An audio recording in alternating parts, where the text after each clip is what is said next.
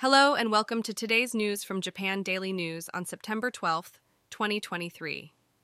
In today's news, we have several stories from Japan. First, in Chiba Prefecture, heavy rainfall caused widespread flooding, with roads being submerged before the major flooding began. Experts have identified this as an internal flooding phenomenon, where rainwater cannot be drained properly. They are urging residents in urban areas to be vigilant for signs of flooding and take necessary precautions before river flooding occurs.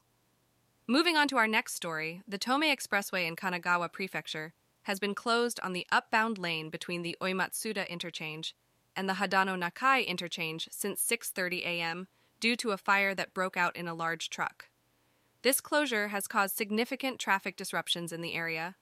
In other news, unstable atmospheric conditions are affecting eastern and northern Japan, leading to concerns of low-lying areas experiencing flooding, landslides, increased river levels, lightning strikes, and gusty winds.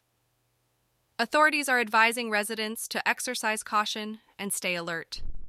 Shifting gears, a recent survey conducted by the Ministry of Education, Culture, Sports, Science, and Technology revealed that nearly half of the assistant professors working at university hospitals nationwide spend less than 5 hours a week on research.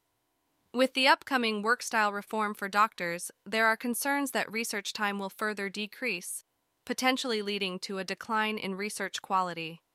In light of the recent sexual misconduct allegations involving Johnny Kitagawa, founder of Johnny & Associates, there is a growing trend among companies to reevaluate their contracts with talents affiliated with the agency.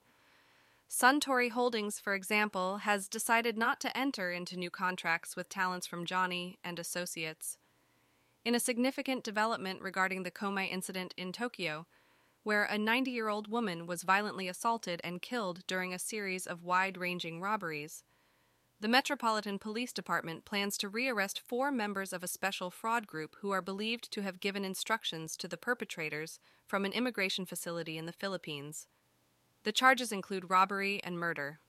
Lastly, in connection with the case of the former instructor at Yotsuya Otsuka, a major cram school, who was arrested for forcing female students to engage in indecent acts and secretly filming them, it has been discovered that the former instructor had written a novel with a storyline similar to the events of the case. The Tokyo Metropolitan Police are currently investigating any possible links between the novel and the crimes committed. And now for the weather. Today in Tokyo, the weather will be partly cloudy with a maximum temperature of 28 degrees C and a minimum temperature of 27 degrees C.